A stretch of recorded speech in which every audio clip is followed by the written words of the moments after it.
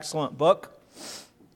It's been months now that we've been looking at examples of Old Testament saints. When I got to this chapter, I really slowed down. We've been looking at so much about Christ and all that He is to us.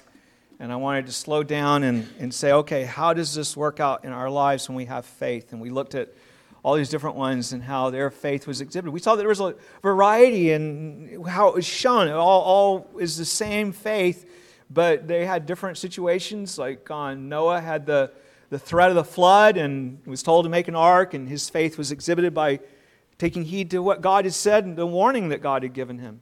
And other ones were called to do things like Moses, to deliver the people out of Egypt, or Abraham to go to a land that he did not know. There was all kinds of different things that they had, and that we learn from their examples. Today we come to the conclusion of this chapter, a conclusion that is a bridge into the last part of the book, chapters 12 and 13, where it gives us this gives us a challenge as those who believe in Christ to learn from the example of these Old Testament models, and then an exhortation comes to us of living in Christ and with Christ according to those examples, you might say, living faithfully now that we have such greater privileges in the New Testament, that now that Christ has been revealed. So we're going to be getting right into that today as we look at this. Now, in my reading, I do want to read the entire chapter to you because it talks about, it's kind of drawing it all together. So we'll go back to verse 1 and have it begin our reading there.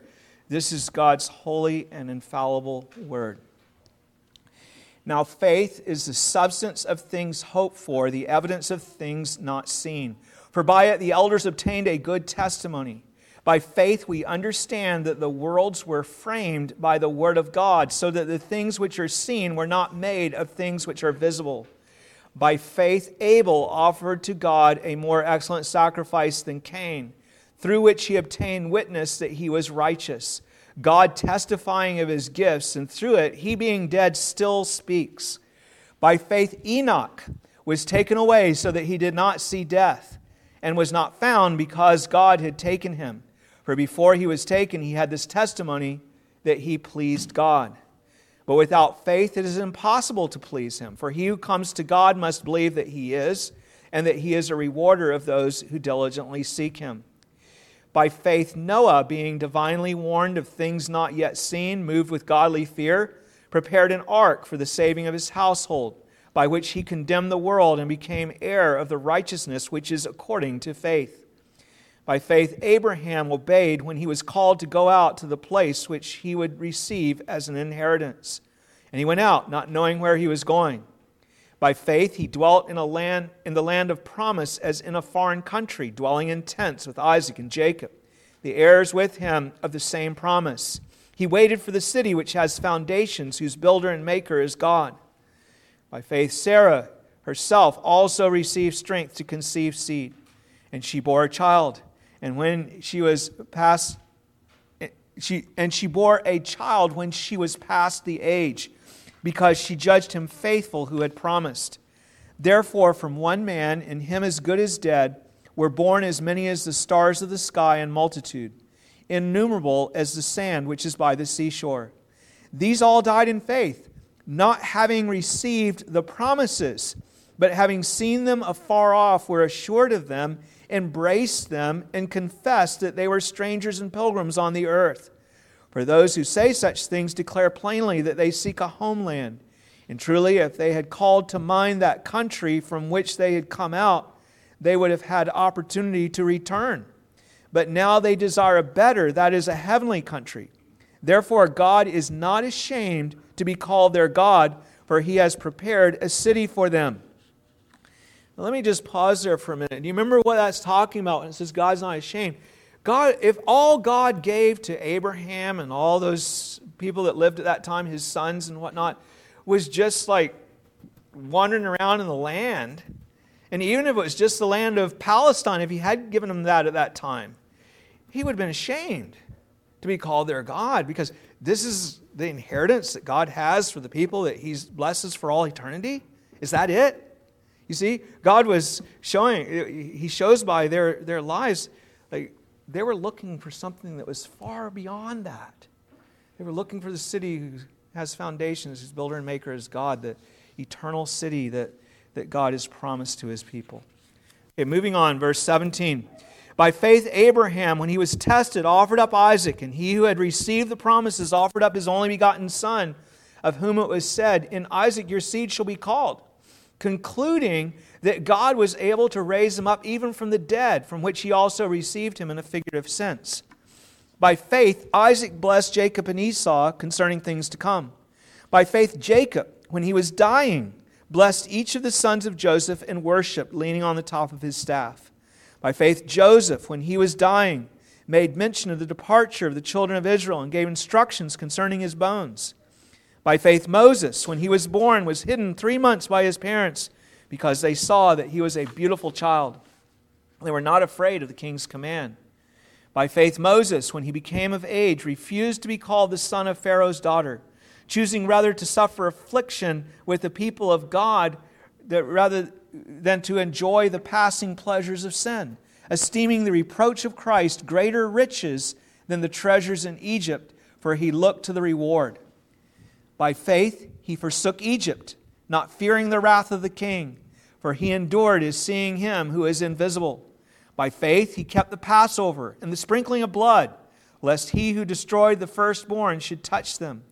By faith they passed through the Red Sea as by dry land, whereas the Egyptians, attempting to do so, were drowned. By faith the walls of Jericho fell down after they were encircled for 7 days. By faith the harlot Rahab did not perish with those who did not believe, when she had received the spies with peace. And what more shall I say? For the time would fail me to tell of Gideon and Barak and Samson and Jephthah, also of David and Samuel and the prophets, who through faith subdued kingdoms, worked righteousness, obtained promises, stopped the mouths of lions, quenched the violence of fire, escaped the edge of the sword, out of weakness were made strong, became valiant in battle, turned to flight the armies of the aliens. Women received their dead raised to life again, and others were tortured, not accepting deliverance, that they might obtain a better resurrection. Still others had trial of mockings and scourgings, yes, and of chains and imprisonment. They were stoned, they were sawn in two, were tempted, were slain with the sword. They wandered about in sheepskins and goatskins, being destitute, afflicted, tormented, of whom the world was not worthy. They wandered in deserts and mountains and dens and caves of the earth. And all these, having obtained a good testimony through faith, did not receive the promise, God having provided something better for us, that they should not be made perfect apart from us. Thanks be to God for His holy word.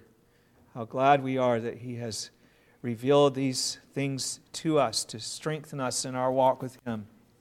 What a fine list of examples we have here. I hope it encourages you to make yourself more familiar with the Old Testament and to read God's Word. That's how He speaks to us today. You're not hearing from Him if you're not reading His Word and meditating on it. Now, when you look at these people, you're quite mistaken if you look at this list and it discourages you. You say, I could never be like all of these people.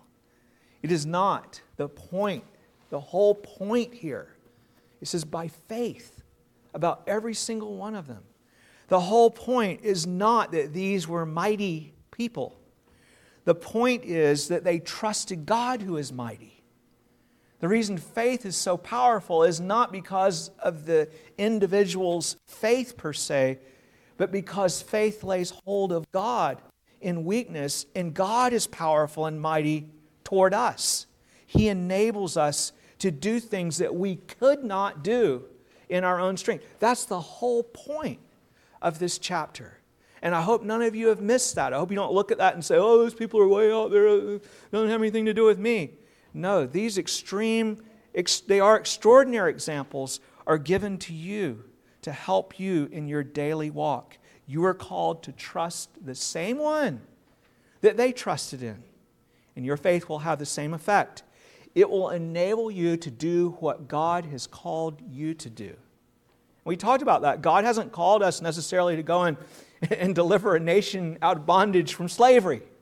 But what has He called you to do? Wherever you are in your life, you say, oh, this is too hard, it's too hard, I'm going through all this, oh, it's too hard. No, God enables you to endure, like He enabled them to endure. He enables you to do things that are way beyond your ability, like He enabled them to do. So He can do this. He is the one that we trust in. We're told here in these concluding verses, 39 and 40, we're told that they obtained a good testimony by faith. It is faith that brought their lives together. Verse 39 says that is what they all did. And all these, having obtained a good testimony through faith, not one of them obtained a good testimony in some other way. The things that they did and the things that they endured, they did and endured by trusting in the living God. And there are times in our lives when we do feel overwhelmed like they did. And we need to get down on our knees and we need to cry out to our God and we need to see His enabling grace. And we may have to cry out for a long time, but He will act in our behalf. What does it mean to have a good testimony? Well, look back in our reading that we just did. The same terminology is used to describe Enoch. It says that before he was taken up to heaven, remember he was the one that went up to heaven and he didn't die? And it says before he was taken up to heaven that he had this testimony that he pleased God. What does that mean? People who knew Enoch knew that he trusted God. He had a testimony of trusting in God, of walking with God. He was a man that everyone said, that guy knows God. He's with God. Before he was transported. Now, after he was transported, then they would say, the reason he was transported is because he walked with God. But they already knew before that he had this testimony. It says before he was transported that he walked with God, that he pleased God. Everyone could see that. That was his testimony. So, having a good testimony means that your life shows that you have a good and right relationship with the true and living God. Your testimony as a Christian is that you have been saved from your sin. That's what you say as a Christian. That's what you profess. You are now forgiven and restored in Christ. So, do you have a testimony of someone that's restored? Or do you have someone that's still alienated from God? You are now walking with Him, living in communion with Him. Is that what people see? You are living by His grace. Is that what is going on? Even more importantly, if you trust in Him, there are two reasons that your life shows it. First, if you trust in Him, you live as if you trust in Him, because you do. You will, for example, listen to His counsel and follow it. Like Noah, if he warns you that a great flood is coming and that you need to build an ark to save you and your family, then you'll go and do it. You don't look at his word and say, I don't know about that. That shows that you're not trusting in God. You don't believe what He says. Like Abraham, if he calls you to leave your homeland and go to a place that you don't know, and He's going to give you a land sometime way off in the future after you're dead. He says, I want you to come and do this. I'm going to bring blessing to you, Abraham. Say, a blessing, wandering around in a land and not having any possession when I had a wonderful life with a great provision and riches and everything, and when I was in my old city with my people. Why would I do that? Because he looked for a city whose builder and maker was God. He said, if God says He's going to bless me, I'm in His hands. I'll wander around for the rest of my life if that's what He calls me to do, because He'll still bless me. He believed God would raise up His son if He offered him up. That was Abraham. Like Moses, you'll believe that it's better to be afflicted with the people of God in the wilderness rather than to enjoy the passing pleasures of sin in a palace in Egypt with all the privileges of being among royalty. No matter how ill-treated you are with those people in the wilderness and how disrespected they are compared to how respected you would have been if you'd remained in the palace in Egypt. Moses said, this is the better way. He lived like someone who believed what God said. So that comes down to our life, doesn't it? Somebody's tempting you to, or you're tempted to smoke weed or to get drunk or something like that. Well, what do you believe? Do you believe what God says? Be filled with the Spirit, don't be drunk with wine? Or do you believe what the world is telling you? You walk with God, you have a testimony. What is your testimony? Do you believe what God says, or do you believe something else? That's the kind of issue that we have every day. So this is the thing. You listen to God's counsel and you follow it. And the question is, how can you do otherwise if you trust in Him? If someone trusts in riches, then you know that, don't you? They have a testimony of that. They talk about it. They live that way. Maybe they pour out their lives all the time in their work, trying to get ahead. Maybe they're very competitive and they trample over other people. Maybe they think it's better to work in coordination with other people. They can do all kinds of different styles. But you see, man, that person is driven to be rich. That's their testimony. So if you have a testimony that the Lord is your Lord and your God, you'll have a testimony of that. That's what it's talking about, testimony by faith. Okay, that's the first way. If you trust in Him, you live as if you trust in Him. The second way that you trust in God, it gives you a good testimony, is this. It's very special. When you trust in God, He actually acts in response to that trust, so that your life is strengthened and you're able to do things that you would not be capable of doing otherwise. Someone that trusts in riches, they don't get that same kind of effect. They may get some effect. They get a bunch of money and they can buy things and they can kind of show off and that kind of thing. It kind of gives them but you actually get invigorated and transformed because you're trusting in the Lord, who is able to work in you and to actually make changes in your life. So first of all, He saves you when you come to Him. He pardons you of all of your sin. You could in no way ever provide an atonement to take away your sin like He did. You come to Him and you say, Lord, I am ruined by sin. I am alienated from You because of my sin. Lord, forgive me of my sins through the provision that You have made in the Lord Jesus Christ. You trust in that, and what does He do? He forgives you. And you say, Lord, I've got a stubborn heart, and I have a hard time following You. And you trust in Him and you cry out to Him. What does He do? He gives you a new heart. He takes away the hard, stony heart, and He gives you a heart of flesh that responds to Him. So, in other words, God will transform your life when you trust in Him. And that transformation will be obvious because other people will see, wow, something is going on with that person. And some people will see it and say, like the Egyptians did when Moses started doing some of the signs, this is the finger of God. Wow. I've known some of you that came to faith when you were maybe 20, 23, whatever, somewhere in there. And your parents were sort of like, oh, I don't know about this. And then later they say, this is real. I see there's something real here. You have a testimony that you know God. You're reconciled to the living God.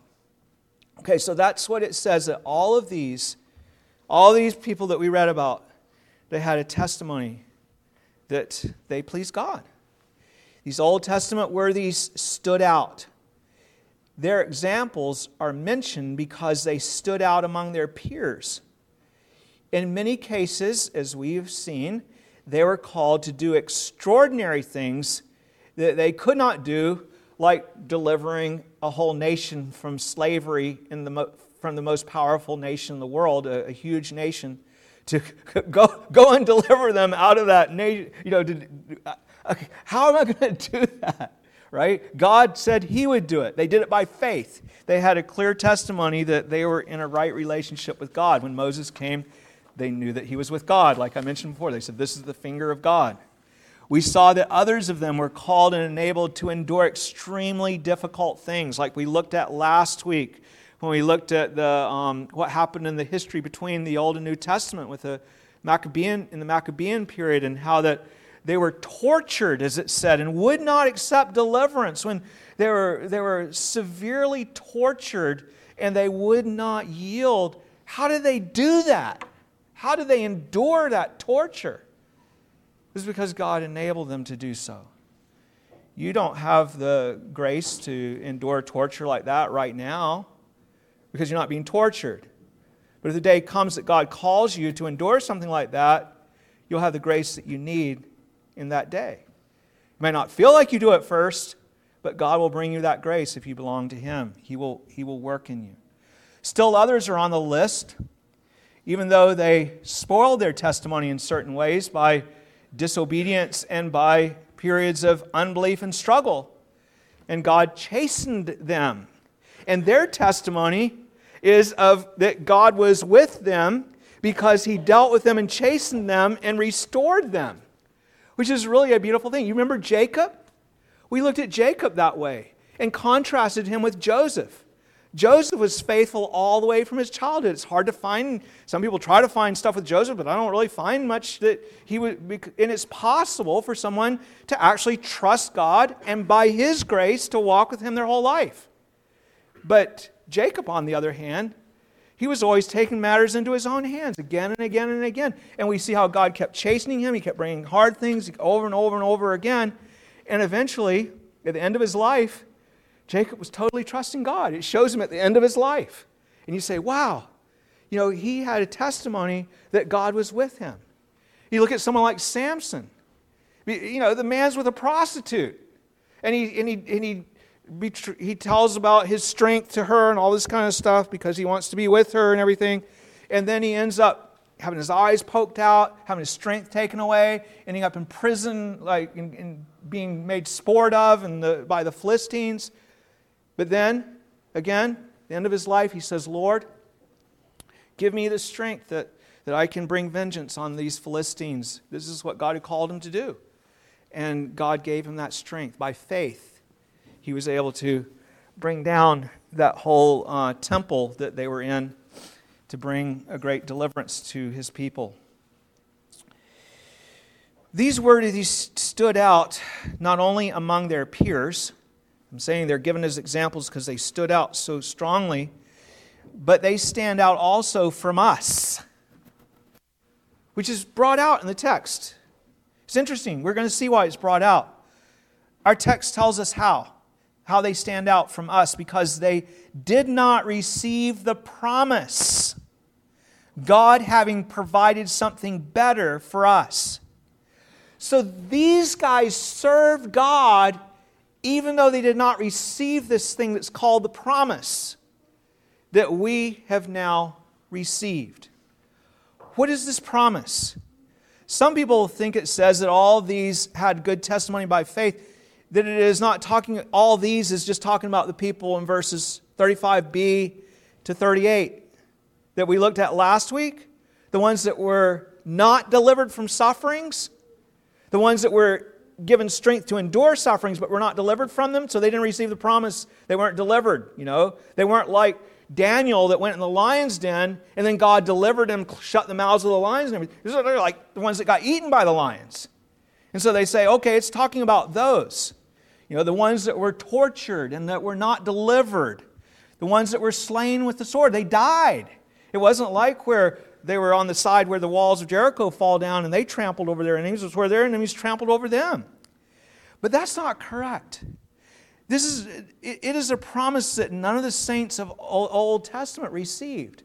None of them received it. Because it says we received it. And they didn't. This thing called the promise. It's not just any promise, but it is the promise that all of them were looking for. And that was God's promise of what? Of redemption by His Son, Jesus Christ, and by a Son that would be born of the woman that God promised way back right after the fall. He would die. He would come to save His people from their sins, and that they would trust in Him to do so.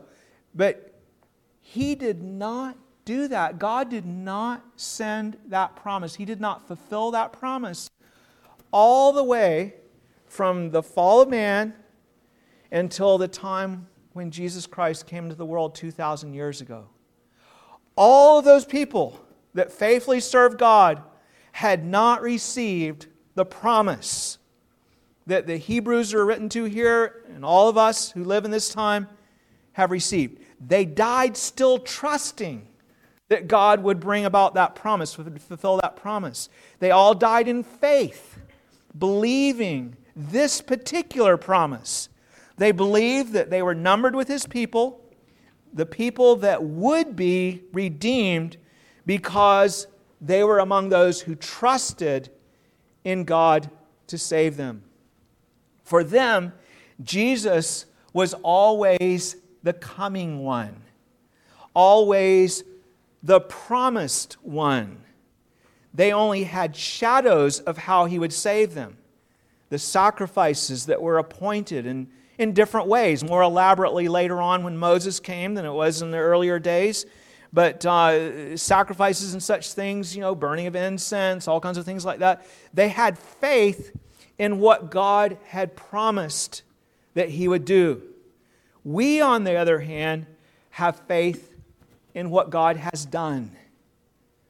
We look back and rest on Christ's finished work.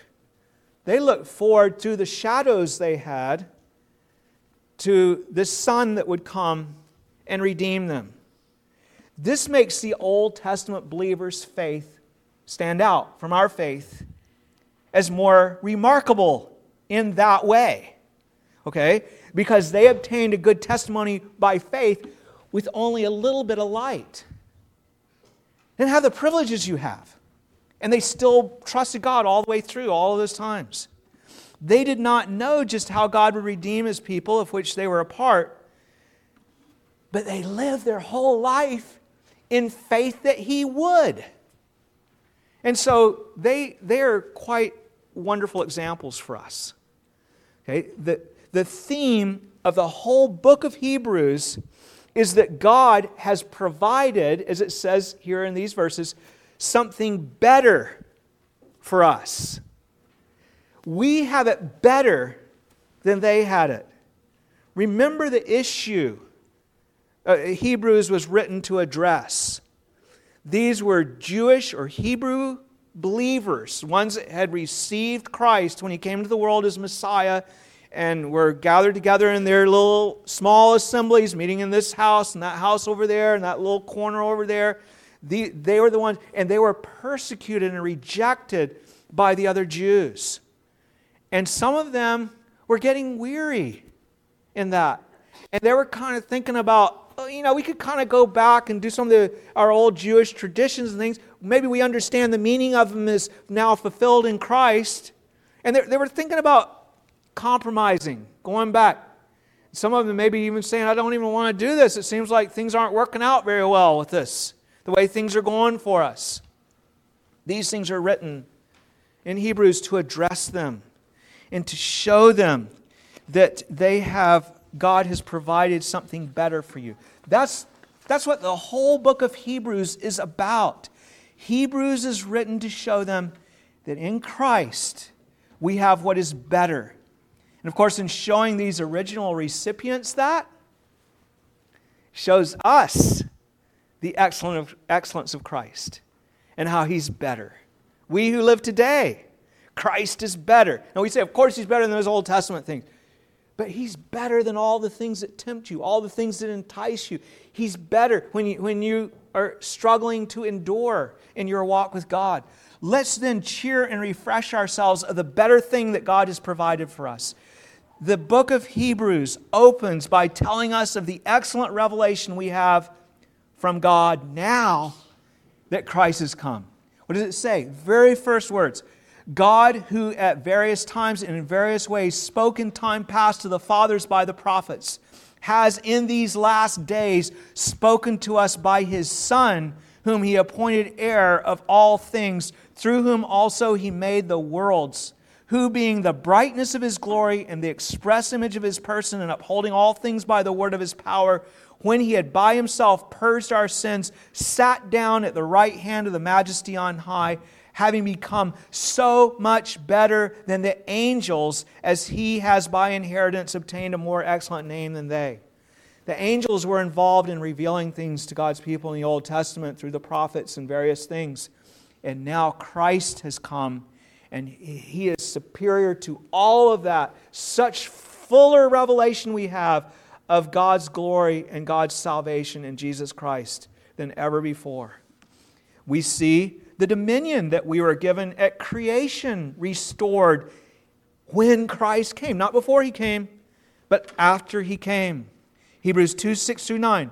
But one testified in a certain place, saying, "What is man that you are mindful of him, or the son of man that you take care of him?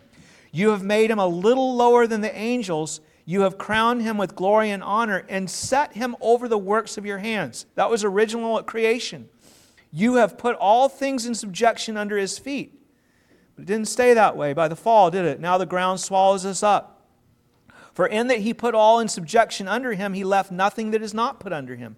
But now we do not yet see all things put under him, but we see Jesus, who was made a little lower than the angels for the suffering of death, crowned with glory and honor, that he, by the grace of God, might taste death for everyone. Jesus is now exalted over all things. He is head and has dominion over all of creation. And we don't see creation yet brought into subjection to us, but it is to Him. Third, Christ is better than Moses, the premier prophet of the Old Testament. Hebrews 3:3-6. For this one, Christ, has been counted worthy of more glory than Moses. Now that was a lot to say to a Hebrew, wasn't it? Who didn't believe in Christ. Now, of course, these ones did. But he's counted worthy of more glory than Moses, inasmuch as he who built the house, Christ, has more honor than the house. Moses was just part of the house. For every house is built by someone, and he who built all things is God. And Moses indeed was faithful in all his house as a servant, did everything God told him to do, for a testimony of those things which would be spoken afterward. But Christ is a son over his own house, whose house we are if we hold fast the confidence and rejoicing of our hope firm to the end. So Christ builds the house. Moses was part of the house. Moses was perfectly faithful in what God called him to do. Christ was faithful in what God gave him to do. Christ gives us a better rest than Joshua did when he brought the people into the land, what we read about earlier. Hebrews 4:8-10. For if Joshua had given them rest, the final rest that God had appointed, then he would not afterward have spoken of another day, like he did over in Psalm 95. There remains therefore a rest for the people of God. For he who has entered his rest has himself also ceased from his works as God did from his. We saw that his rest was talking about Christ. Okay? Christ has entered into his rest because he finished the work of redemption. God rested after he finished the work of creation. God the Son rested after he finished the work of redemption. He is now seated at the right hand of the Father, bringing salvation to his people. Fifth, Christ is a superior priest who by his vehement prayers and suffering is the author of eternal salvation. That is, he saves us forever. Look at Hebrews 5:6. As he also says in another place, you are a priest forever, according to the order of Melchizedek, who in the days of his flesh, when he had offered up prayers and supplications with vehement cries and tears to him who was able to save him from death, and was heard because of his godly fear. Though he was a son, yet he learned obedience by the things which he suffered. And having been perfected, he became the author of eternal salvation to all who obey him. Much is made of his superior priesthood in this point from Hebrews onward. Okay, he has a superior priesthood because it never ends. Hebrews 7:15-17. And it is yet far more evident if in the likeness of Melchizedek there arises another priest who has come not according to the law of a fleshly commandment, but according to the power of an endless life. For he testifies, you are a priest forever, according to the order of Melchizedek. We have a priest that will never lose his ability to do his priestly work for us. He has done it once and for all, and he applies it now, interceding for us. So he has a superior calling, not by inheritance, but by oath from God. Hebrews 7:20-22. And inasmuch as he was not made priest without an oath, for they have become priests without an oath, but he with an oath, by him who said to him, the Lord has sworn and will not relent, you are a priest forever, according to the order of Melchizedek. By so much more, Jesus has become the surety of a better covenant. His salvation is eternal because he lives forever. Hebrews 7:24. But he, because he continues forever, has an unchangeable priesthood. Therefore, he is able to save to the uttermost those who come to God through him, since he always lives to make intercession for them. For such a high priest was fitting for us, who is holy, harmless, undefiled, separate from sinners, and has become higher than the heavens. So when you struggle about whether God would forgive you, whether you are forgiven, whether you can walk with God anymore, maybe you've done too much sin, you've been too hard, come to Christ. He ever lives to make intercession. His priesthood does not fail. He has a superior position at the right hand of the Father in heaven. Hebrews 8:1. Now this is the main point of the things we're saying. We have such a priest who is seated at the right hand of the throne of the majesty in the heavens, a minister of the sanctuary and of the true tabernacle which the Lord erected and not man. The other priests in the Old Testament, they just offered sacrifices on earth that were just shadows. He's gone right up to the right hand of God, and there he reigns. He is mediator of a better covenant with better promises. Hebrews 8:6. But now he has obtained a more excellent ministry, inasmuch as he is also the mediator of a better covenant, which was established on better promises. The better promises are for the forgiveness of sins and the transforming work of the Holy Spirit given to us in a greater fullness. Okay, they had those things, but we have them in a greater fullness and in a way that is superior. The Old Testament believers, you see, had forgiveness based on what Jesus would do. In other words, the debt had not been paid. All the time that they lived, the debt had not been paid, and they didn't know just how it would be paid. They knew that God would pay it somehow, but they had their sacrifices, but they didn't pay the debt, and they knew that. And we have it very different because our forgiveness, we know now what it's based upon. We look back and see the finished work of Christ.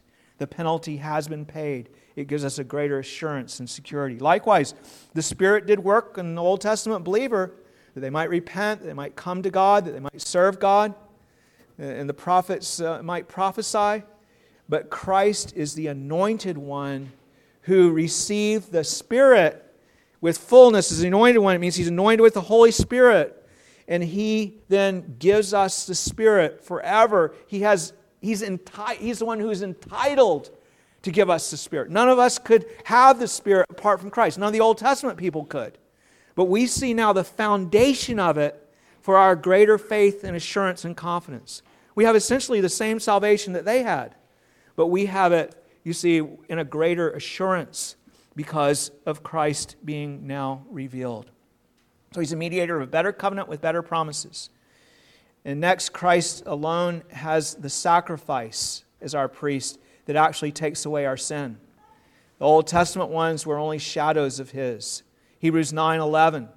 But Christ came as a high priest of the good things to come with the greater and more perfect tabernacle, so he's in a better place, not made with hands, that is, not of this creation, not with the blood of goats and calves, but with his own blood he entered the most holy place once for all, having obtained eternal redemption.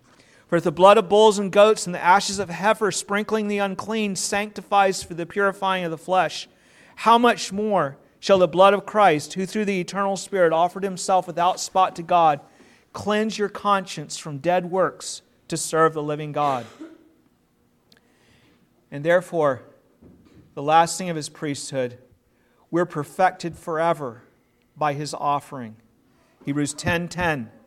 We have been sanctified through the offering of the body of Christ once for all. And every priest stands ministering daily and offering repeatedly the same sacrifices which can never take away sins. But this man, after he had offered one sacrifice for sins forever, sat down at the right hand of God, from that time waiting till his enemies are made his footstool. For by one offering he has perfected forever those who are being sanctified. I tell you, brothers and sisters, truly we have something that is far better than the saints of the Old Testament. God's salvation has been openly revealed. We sang about that earlier, didn't we? Psalm 98. Christ has come and He has accomplished the glorious work of redemption. We look back at a complete and finished work that Christ did. But make no mistake, even though the Old Testament believers did not have this better thing throughout their whole life, okay, this finished work of redemption when they lived here on earth, they have it now. All of them have it now. Our text shows that the Old Testament believers were saved just as New Testament believers are by the work that Jesus did 2,000 years before us now. Look at the whole passage again. Hebrews 11:39. And all these, having obtained a good testimony through faith, did not receive the promise and never received it? No, did not receive the promise, God having provided something better for us, that they should not be made perfect apart from us. They are made perfect just as we are, in the same way that we are. People often ask, how are the Old Testament people saved? You ever wondered that? Maybe you aren't sure about that. Well, here you have it. They were not saved apart from us. What does this mean? The promise of redemption by Christ was the promise that they waited for, and it is the glorious work that we rely upon and rest in. Okay, that's what we saw the contrast. They were looking for what was promised. We look back on what was done. So we've got a different perspective. But it is the same work for them as it is for us. The difference is that we live in the times when we have the benefit and the privilege of seeing God's salvation and what He did, seeing what He did to secure our pardon, which gives us greater assurance and everything. They see it from their place now, which is with Christ in glory.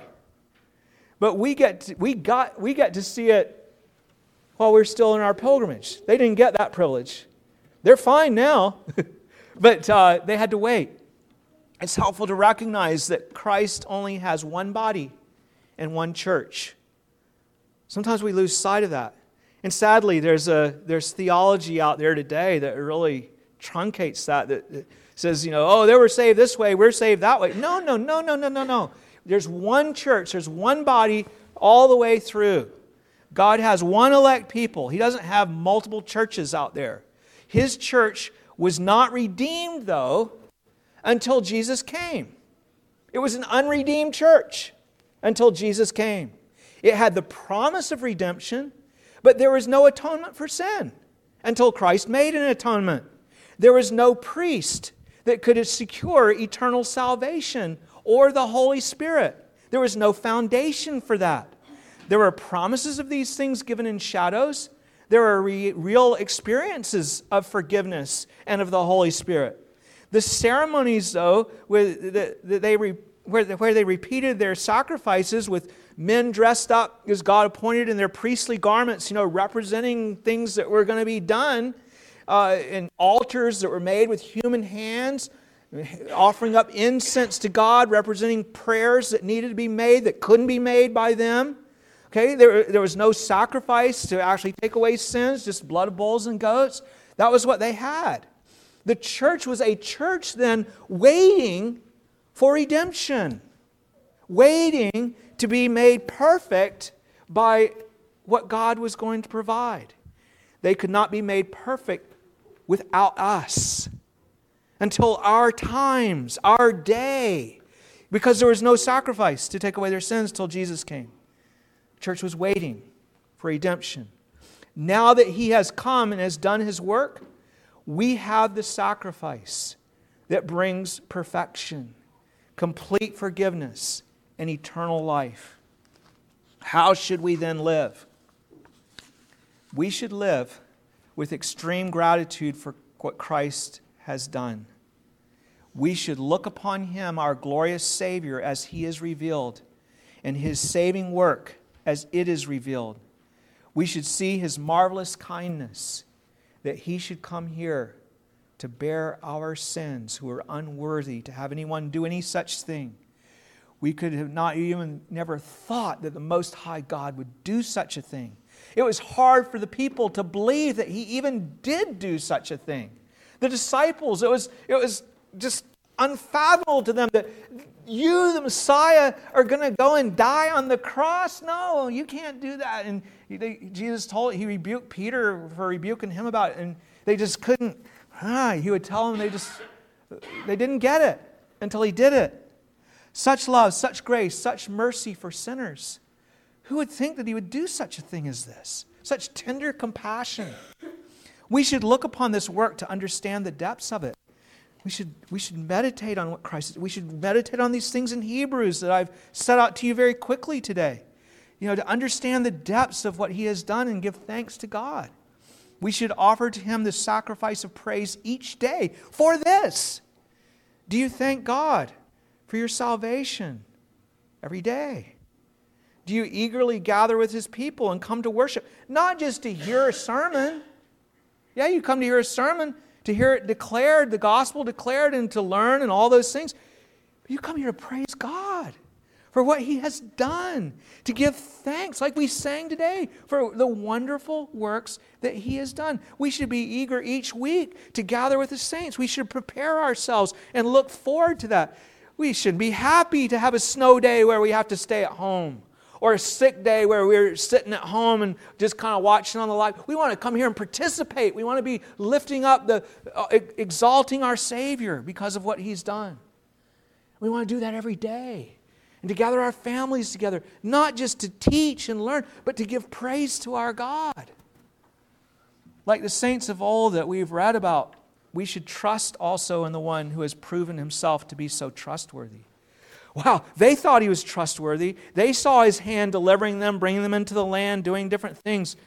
How much more should we think that He's trustworthy now that He's come and done what Jesus did? He sent His Son to do this work.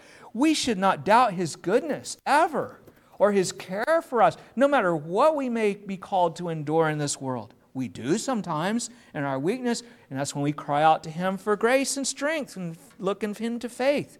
But we know it's not right to think that way. We should be ready to forsake all for His sake, to endure all things for His glory. You say, well, I don't feel very ready. No, it's a weakness. We, again, cry out to God. We need to see these things, to obey Him, to look to Him for deliverance, His blessing and not the world's. Do you live for God's blessing like Moses did? Or do you live for Egypt's blessing like Moses didn't do? Would you rather have a palace in Egypt, or would you rather have affliction and a bad reputation with the people of God? We should lay down our lives for Him and eagerly obey Him, for we have seen His great love and mercy in Christ. It has been revealed to us, brothers and sisters. We have such a privilege, so much more. If the mere shadows of His work had such an effect on the saints of old, how much more should it affect you? You who have seen His glory in Christ, God's glory revealed in the face of Jesus Christ and His saving work accomplished. Let His sweet work draw you in. Let it deepen your sense of sin that such measures had to be taken. Let it give you a greater assurance and confidence of His future promises, His promises that are yet future to you. Let it cheer you and fill you with joy and hope. Let it make you entirely devoted to Him. Let the example of the Old Testament saints looking to future things stimulate you and inspire you to trust God for the future that is yet to us. Because you see, we also live in a time when we're waiting for things, aren't we? We don't have all that God has promised fulfilled. We have the great thing that He promised, Christ coming. That's the central core thing. But there's a lot of things that we're still waiting for. There is a work future to us that the Old Testament saints already have ahead of us. And that is the perfecting of our spirits, our complete freedom from sin. What a wonderful, marvelous, only thing that only God could do to completely deliver us from every shadow of sin in us. There, with Him there, spirits have just been made perfect, which we're going to see later on.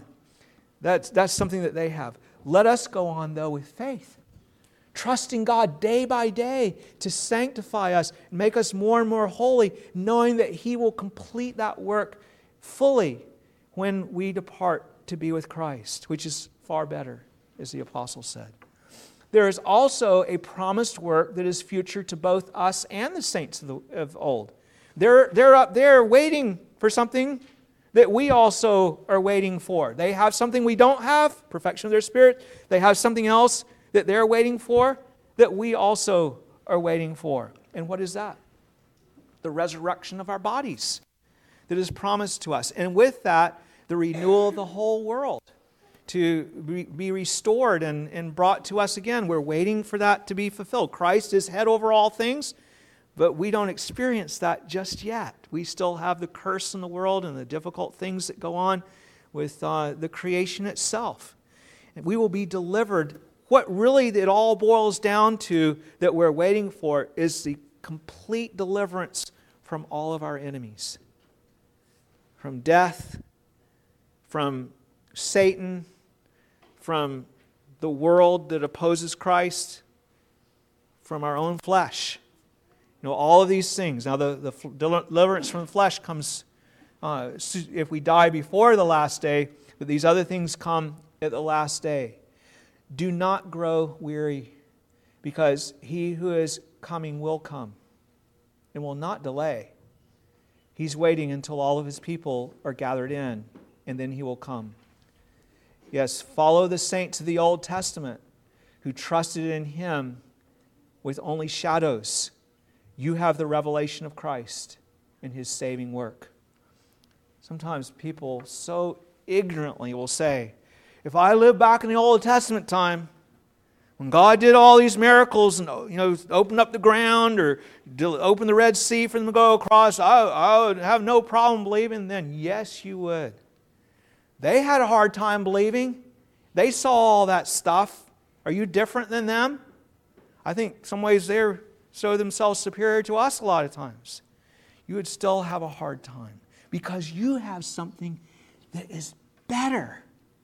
You have revealed to you that God Almighty sent His Son and that He suffered and died on the cross to atone for your sin. This is such a marvelous thing that it should captivate our minds and our hearts forever and ever.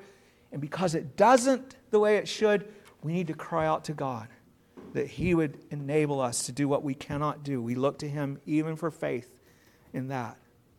Now we'll be looking at the encouragement that we have in God's Word in Hebrews to press on with Christ, with the privileges that we have, to press on in light of those privileges. We'll be looking at that in chapter 12 and 13, the rest of the book of Hebrews. It addresses us as those who have better things of Christ and His saving work accomplished and revealed to us. So that's what we'll be doing in the weeks to come. But praise God that we have the better thing. We can have a testimony that we trust in God. Please stand and let's give thanks to Him. Oh Lord, how we thank You for what You've done. How we thank You for Your mercies that have been shown to us so richly and so fully. We thank You for our Lord Jesus Christ. We thank You that He is a priest with no one that even comes close to comparison.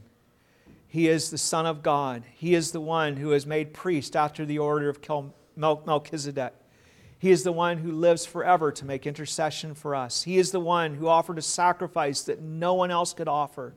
Himself, the righteous, holy Son of God, offering Himself to bear our sins. We praise You that by His work that we are set free and that we have the blessings of the new covenant that gives us a greater assurance and ground for all of our hopes in what He has done. We praise You, O Lord, and we praise You that we have a king now in that new covenant that will not be like the kings under the old covenant, that that fell away from you, and all the people would fall under your judgment because their head had gone astray. But now we cannot depart from you because our rest is in our Savior. And we praise you that the whole church is firmly established forever and ever in Him. He is our head, and He will never betray you. He will never compromise. He will never go astray. Oh, Father, they never knew what their king would do, but we have a king that we know will be faithful forever and ever, and He has done your work as a priest forever and ever. Lord, thank you for the hope that we have and the assurance of it. Please ground us confidently in our Lord Jesus Christ and His finished work. We pray in His name. Amen. Let's sing a song of supplication. Blessed be the Lord, who has given rest to His people according to all that He has promised. There has not failed one word of all His good promise which He promised. May the Lord our God be with us as He was with our fathers. May He not leave us nor forsake us, that He may incline our hearts to Himself, to walk in His ways, in all His ways, and to keep His commandments and His statutes and His judgments, which He has commanded our fathers. The grace of the Lord Jesus Christ be with you all. Amen.